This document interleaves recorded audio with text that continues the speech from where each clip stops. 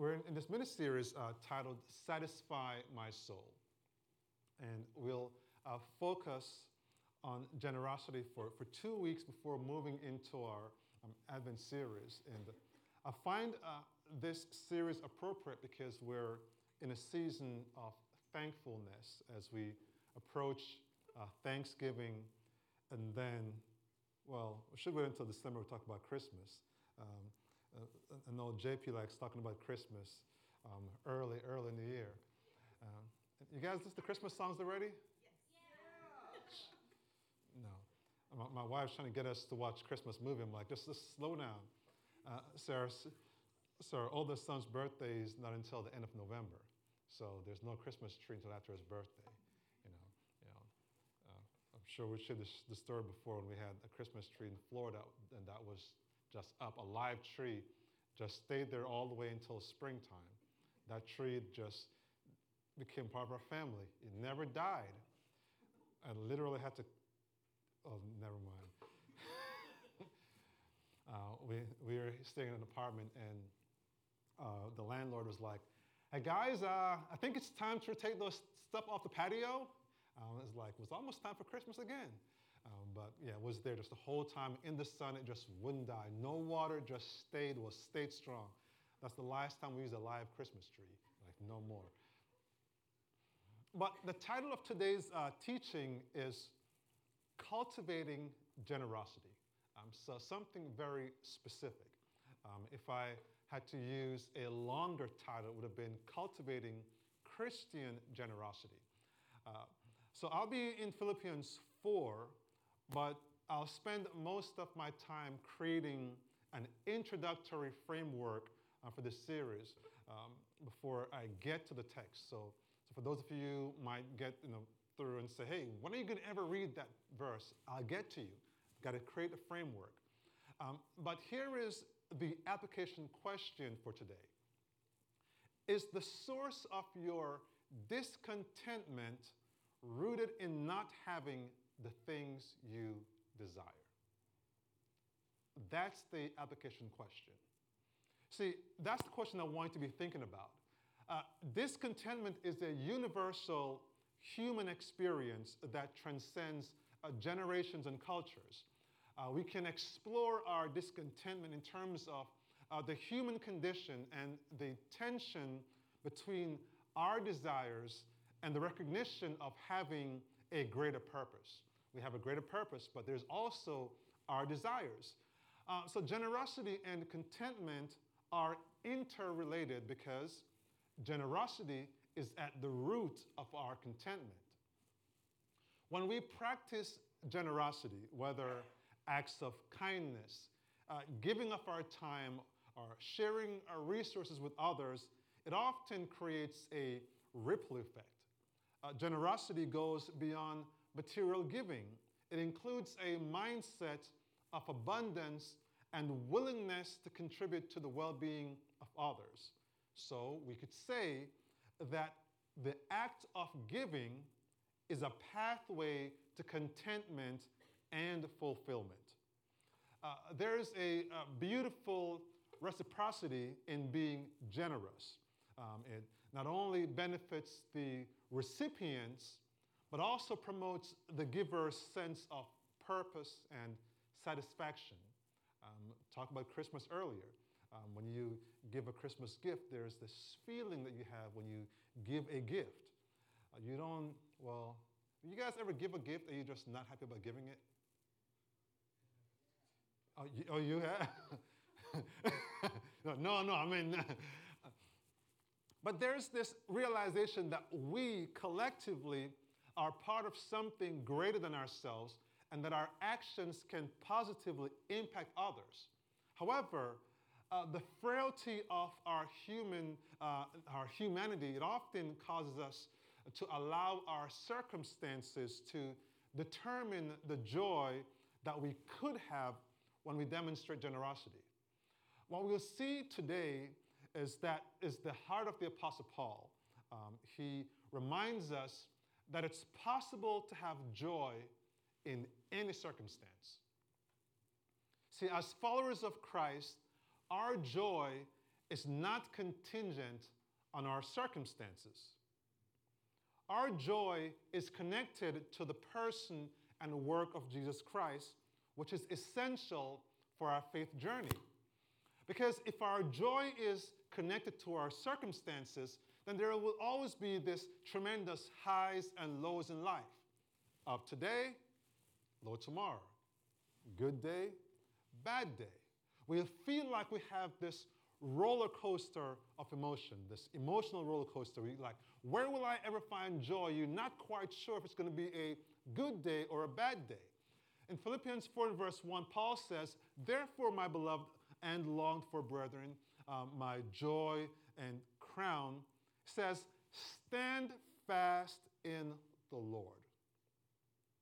Paul says we can have stability in our lives because of Jesus Christ. When we reflect on who Jesus is and what he's done for us, we realize that the most significant problem in our lives has already been solved. You know what the problem is? Our greatest problem was that we were sinners separated from God, and Jesus came to solve that problem for us. Jesus came to do what we can do for ourselves. He came, died on the cross, rose from the dead, just so we can have an opportunity to receive forgiveness of sins. Now, Paul says you can rejoice in any circumstance because that's the gospel. That's the good news we're sharing. And Paul is actually practicing what he preaches. Because do you know what's happening while he's writing this letter? Can you make a guess? No, you guys are not going to have me talk to myself today. Come on, make a guess. What's going on when he's writing this letter? He's in prison. Paul's in prison. He's chained. And so he could have said, my circumstances are horrible, therefore my life is horrible. But instead he says, I'm going to rise beyond my circumstance because that's not where I find my joy. It's easy for us to lose joy because we're having a rough day. But if you're in prison like Paul was with the early church, I mean, he's really having a rough day. They didn't just put you in shackles and put you in prison. I mean, they're beating you. And sometimes that's going to lead to crucifixion. But Paul closes this letter by thanking the congregation for their generosity. This church in Philippi is a very generous church. If you've been around Emerge for a while, you know that we're not the kind of church to pry and beg anyone for money. You would agree? Yeah. Oh. I thought we didn't pry and beg. See, what we do is we open the scriptures and we receive instruction. We learn what the Bible has to say, and we place ourselves under the authority of Scripture. See, sometimes we'll read a text that talks about how to steward our finances. And at times it might talk about how we demonstrate love to one another. Now, if someone says, I want to know about Jesus, here's what you need to know. Jesus spent about 25% of his ministry talking about wealth. That's 11 of the 39 parables. Now, if you want to know about Jesus, but you don't want to hear about what he says about wealth, then you're eliminating 25% of what Jesus spoke about. The question is, why did Jesus talk so much about wealth, specifically about us and our wealth? Well, he gave us the answer. Matthew 6, verse 21. For where your treasure is, there your heart will be also. What we do with our finances reveal what's important to us. I'll take it a step further. How we spend our finances often reveal our idols. See, we wouldn't have this letter if it wasn't for the generosity of this church. Paul is writing this letter to say, thank you for supporting me and for supporting the ministry. Clearly, this church viewed Paul as being important. This church in Philippi was the model church for generosity. They demonstrated how we can worship God through financial stewardship. 2 Corinthians 9, verses 1 to 5. Don't worry, I'm coming to you. I'll get to a text. Just got to bring in a journey a little bit. It says, now concerning the ministering to the saints, it's superfluous, which means unnecessary, for me to write to you, for I know your willingness, about which I boast of you to the Macedonians, that Achaia was ready a year ago, and your zeal has stirred up the majority. Now, think about this. Paul is saying, I didn't really have to talk about your willingness to give, because a year ago, you were already ready to give. But he says, verse 3, yet I have sent the brethren, lest our boasting of you should be in vain in this respect, that, as I said, you may be ready, lest if some Macedonians come with me and find you unprepared, we, not to mention you, should be ashamed of this confident boasting. Therefore, I thought it necessary to exhort the brethren to go to you ahead of time and prepare your generous gift beforehand, which you had previously promised, that it may be ready as a matter of generosity and not as a grudging obligation.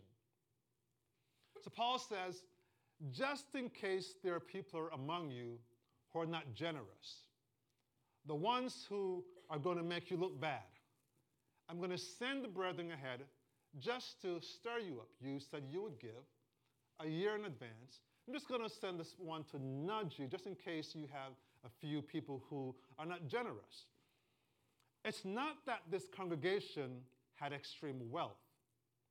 Paul says they're an example because they gave out of their generosity, not obligation. This was one of the churches that Paul had planted before he moved on to the next city. But this church had faithfully supported his ministry for about 10 years. So even in Corinthians, see, he's writing about the same church. It's a difference. Paul is writing to the church in Philippi, but in Corinthian, he's writing about the church. Notice the difference. He's writing about this church, but then he's also writing to this church. You're going to see more about this. There's a contrast between the Old and New Testament form of giving. In the Old Testament, tithing was required of God's people. And tithe is what? 10%, right? Okay. But there are 5 types of offerings or sacrifices in the Bible that Israel brought before the Lord in the Old Testament. They had to do the burnt offering, the grain offering, the peace offering, the sin offering, and the trespass offering. Now, this is even different from if you had a business. Because if you had a business, you have to also pay taxes for having a business. You also had to pay taxes just for breathing, literally.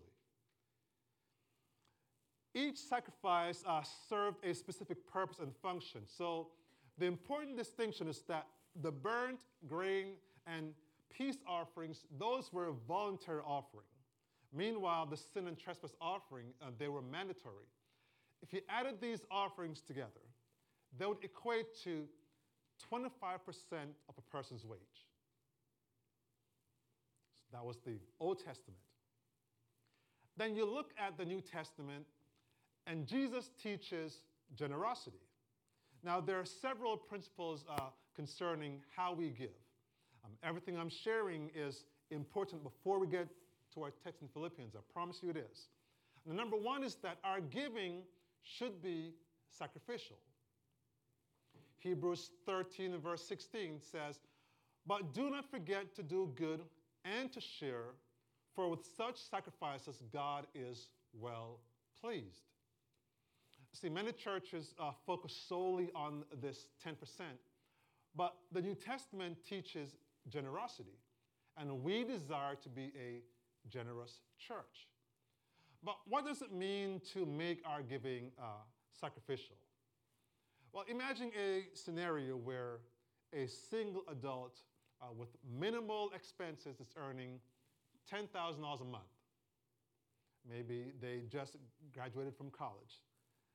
In this context, tithing 10% might not necessarily constitute sacrificial giving compared to a family of 4 earning the same amount. Would you agree? Okay, good. See some heads nodding. The church accomplishes its mission through the generosity of everyone, where each individual, they release their resources to support the collective purpose of the church. So while the family of 4 might give 10%, the single adult might find the capacity to give 20%, 30%, or even more. If there's a need within the community, the resources that's contributed by both the family of 4 and this individual, it fulfills the purpose because there's this interconnected support system. And it highlights the diverse ways in which everyone can contribute. One might give 10%, another give 20, another give 90. And that number is a true number. A true story, when Rick Warren, before he wrote the book, Purpose-Driven Life, Purpose-Driven Church, he said, God, whatever money I get from this book, I'm going to give 90% away. And sure enough, when he got that from the book, his personal book, he gave 90% away. So that number is a true number. So the first principle is that our giving should be sacrificial. Number 2, our giving should be consistent. 1 Corinthians 16, 1-2. Now concerning the collection for the saints, as I have given orders to the churches of Galatia, so you must do also. On the first day of the week, let each one of you lay something aside, storing up as he may prosper, that there may be no collections when I come. Obviously, there are those who get paid monthly or bi-weekly. So you give whenever you get paid. But here's the point of the text. There are some Christians who only give every few years. And they can give, but choose not to give. They'll do anything within the church except giving. They don't contribute anything financially to move the mission forward. So some give whenever they remember. I mean, just imagine if your boss just says, I'll just pay you whenever I remember. Wouldn't be good, right? I'm sure you guys would be like, just one day later, like, well, hold up, I worked. That never happened to you before. Trust me, it happened to me before.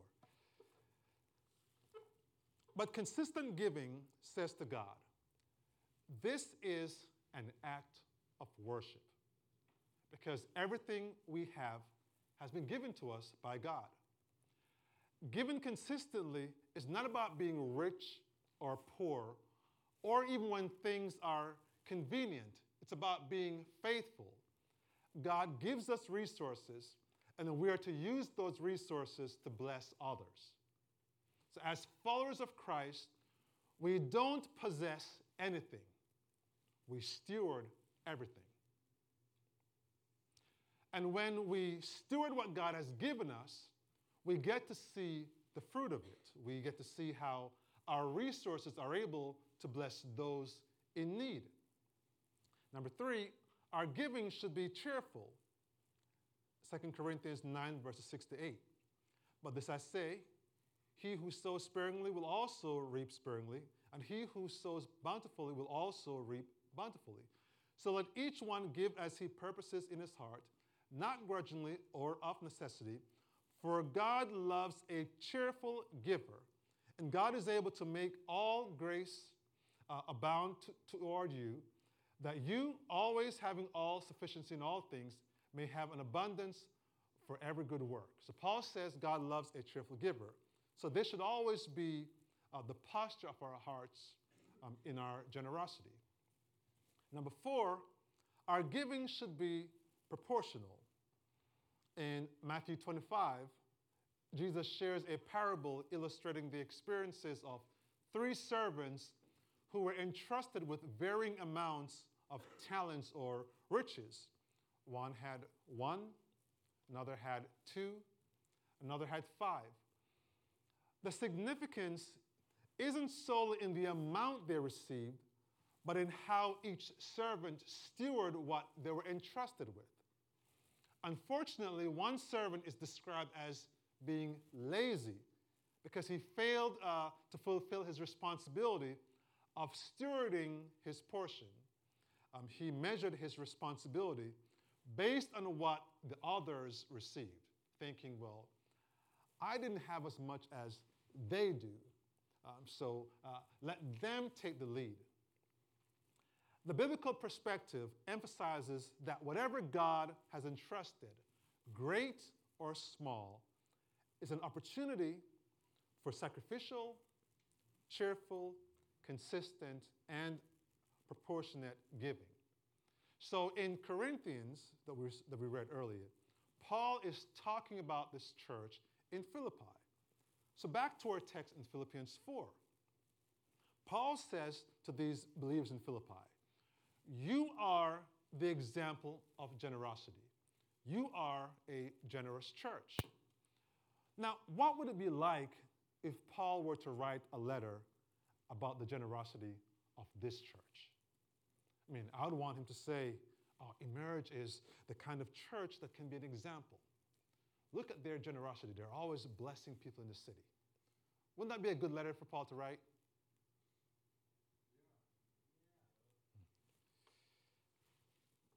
Paul is in prison. He's broke. He's in need. And so this church took a generous offering and sent it to Paul with a man named Epaphroditus. Paul is grateful and writes, "Thank you for blessing me. As you bless me, you bless others as I carry out my ministry." Philippians 4, verses 10 to 13. "But I rejoiced in the Lord greatly that now at last your care for me has flourished again. Though you surely did care, but you lacked opportunity. Not that I speak in regard to need, for I have learned in whatever state I am to be content. I know how to be abased, and I know how to abound. Everywhere and in all things I have learned both to be full and to be hungry, both to abound and to suffer need. I can do all things through Christ who strengthens me." Let's pause for a moment and consider verse 11. Paul says, "I've learned to be content." We cannot be generous unless we are content. We live in a consuming culture.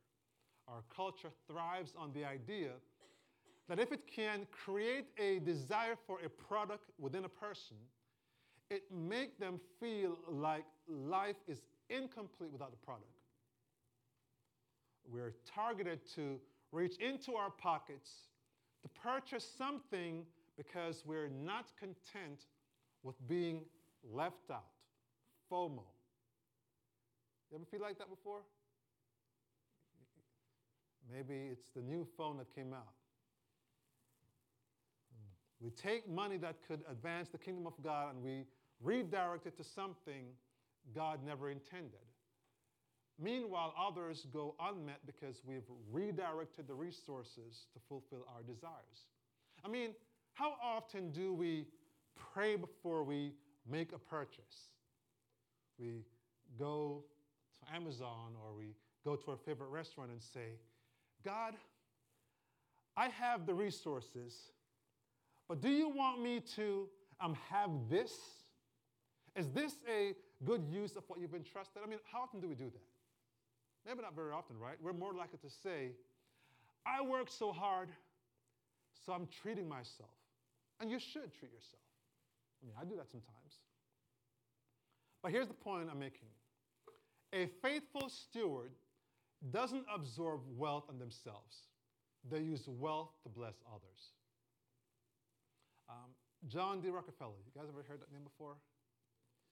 John D. Rockefeller was the wealthiest man of his time. In 1916, he was announced as the first billionaire. But he was asked about the secret to his wealth. And his answer became the 10-10-80 principle. He divided his income into three categories. I have a little snapshot on the screen. You can see 10% he gave away to, he gave away the first 10%. The next 10% he saved. And then he lived on the remaining 80%, the 10-10-80 principle. Now, this principle promotes financial discipline, long-term wealth accumulation, and responsible spending. But this principle has a biblical root. Proverbs 21, verse 20. The wise man saves for the future, but the foolish man spends whatever he gets. Now, you may think it's impossible to live on 80% of your income. And obviously, depending on where you are in life, sometimes it can be difficult because everyone's a different wavelength. But sometimes we're simply living beyond our means. The 10-10-80 principle is opposite of what culture teaches.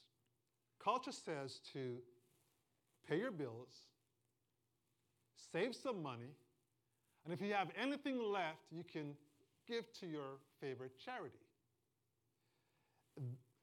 God says, honor me first, save some money, then pay your bills. See, that is the order that God blesses. He wants you to create a budget that makes this order possible. If we can't find contentment, we'll never create a system for God to honor. So, are you content? And if not, I would submit that you may not know Jesus as well as you think, because he is the source of genuine contentment. I mean, why would you want to hold on to what you have when Jesus gave up everything for you? What is your posture?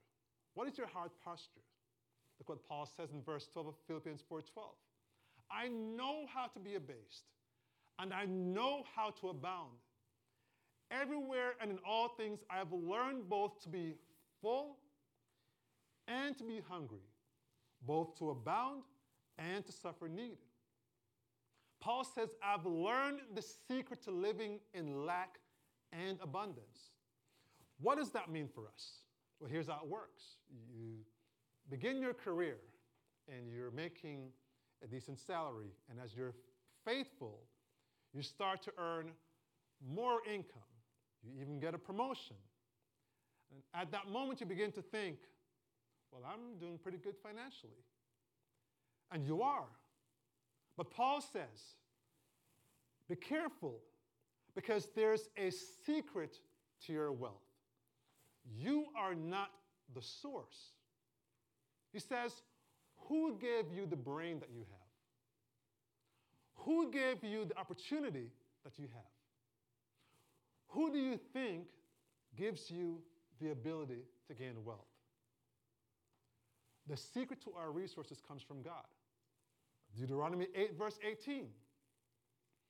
And you shall remember the Lord your God, for it is he who gives you the power to get wealth, that he may establish his covenant, which he swore to your fathers, as it is this day.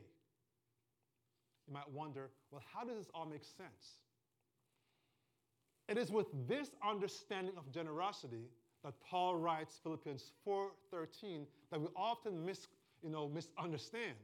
I can do all things through Christ who strengthens me. When Paul made that statement, he's talking about the realization of generosity. Paul says, I can learn how to live with wealth because I know it comes from God and He's given it to me to be generous with it. The believers in the Philippian church understood these principles, and Paul was thankful. Look at verses 14 to 16. Nevertheless, you have done well that you shared in my distress. Now you Philippians know also that in the beginning of the gospel, when I departed from Macedonia, no church shared with me concerning giving and receiving, but you only. See, a lot of missionaries can talk about that, right? We have a missionary in our midst here today. For even in Thessalonica, you sent aid once again for my necessities. Here's the beauty of Christian generosity. The believers in the Philippian church were mostly Gentiles, but they heard about these Christian Jews that were struggling with poverty in Jerusalem. When the Gentiles heard of the hardship out of their poverty, this same Philippian church, they took an offering and they sent it to their Jewish brothers and sisters in Jerusalem. Guys, they're in poverty. And they said, although we're in poverty, we can't allow our brothers and sisters in Jerusalem to be in poverty. So they took an offering out of their poverty and sent it to Jerusalem. This poor Gentile church is sending an offering to this poor Jewish church. But the story doesn't end there. Paul's in prison, and he's in need. The same Philippian believers hear about Paul's need, and they say, well, Paul is in prison, and we have to take care of him. So how can a church in poverty do more than they're already doing? They don't have enough to share because they just sent an offering. But Jesus gave an example in Mark 12, verses 41 to 44. And he sat down opposite the treasury and watched the people putting money into the offering box. Many rich people put in large sums, and a poor widow came and put in 2 small copper coins, which make a penny. And he called his disciples to him and said to them, truly, I say to you, this poor widow has put in more than all those who are contributing to the offering box. For they all contributed out of their abundance, but she out of her poverty has put in everything she had. Watch this, all she had to live on. Jesus says, it's not the size of the gift, it's the heart behind it. Generosity requires awareness. If you know someone who's poor, what will you do about it? How do you intend to meet someone's need if you believe you're living in poverty? The Philippian church became aware of Paul's need and decided we have to do something although we're poor. Paul says, thank you for your generosity. This is why he's writing in Corinthians and he's talking about this church, the church in Philippi, and saying, can you imagine if you become a people who can give out of nothing? Look at their life.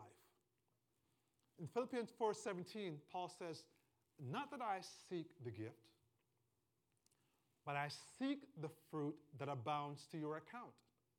He says, it's not about me taking this money and saving for my retirement or purchasing a bunch of stuff.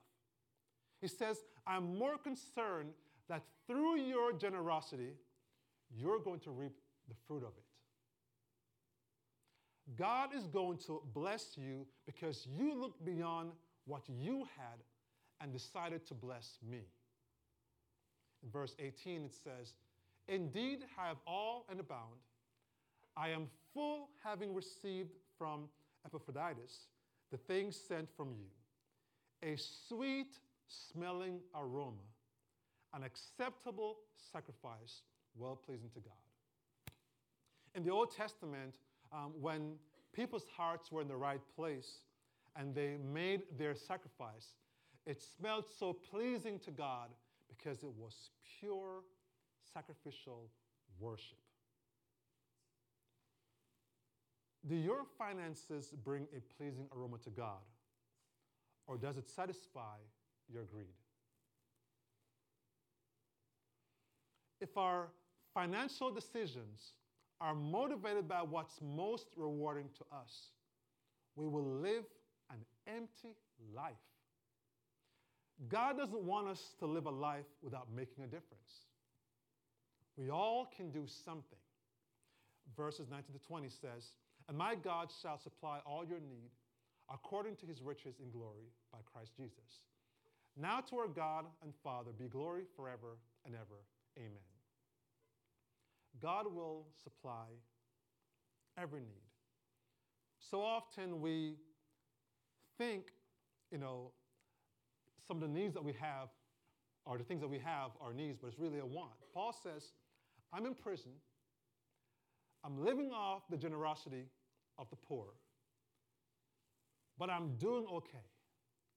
I'm doing okay because God's riches have been entrusted to his people. As God's people are generous, Paul says ministry is taking place. I'm being cared for because God's people are using their finances as an act of worship.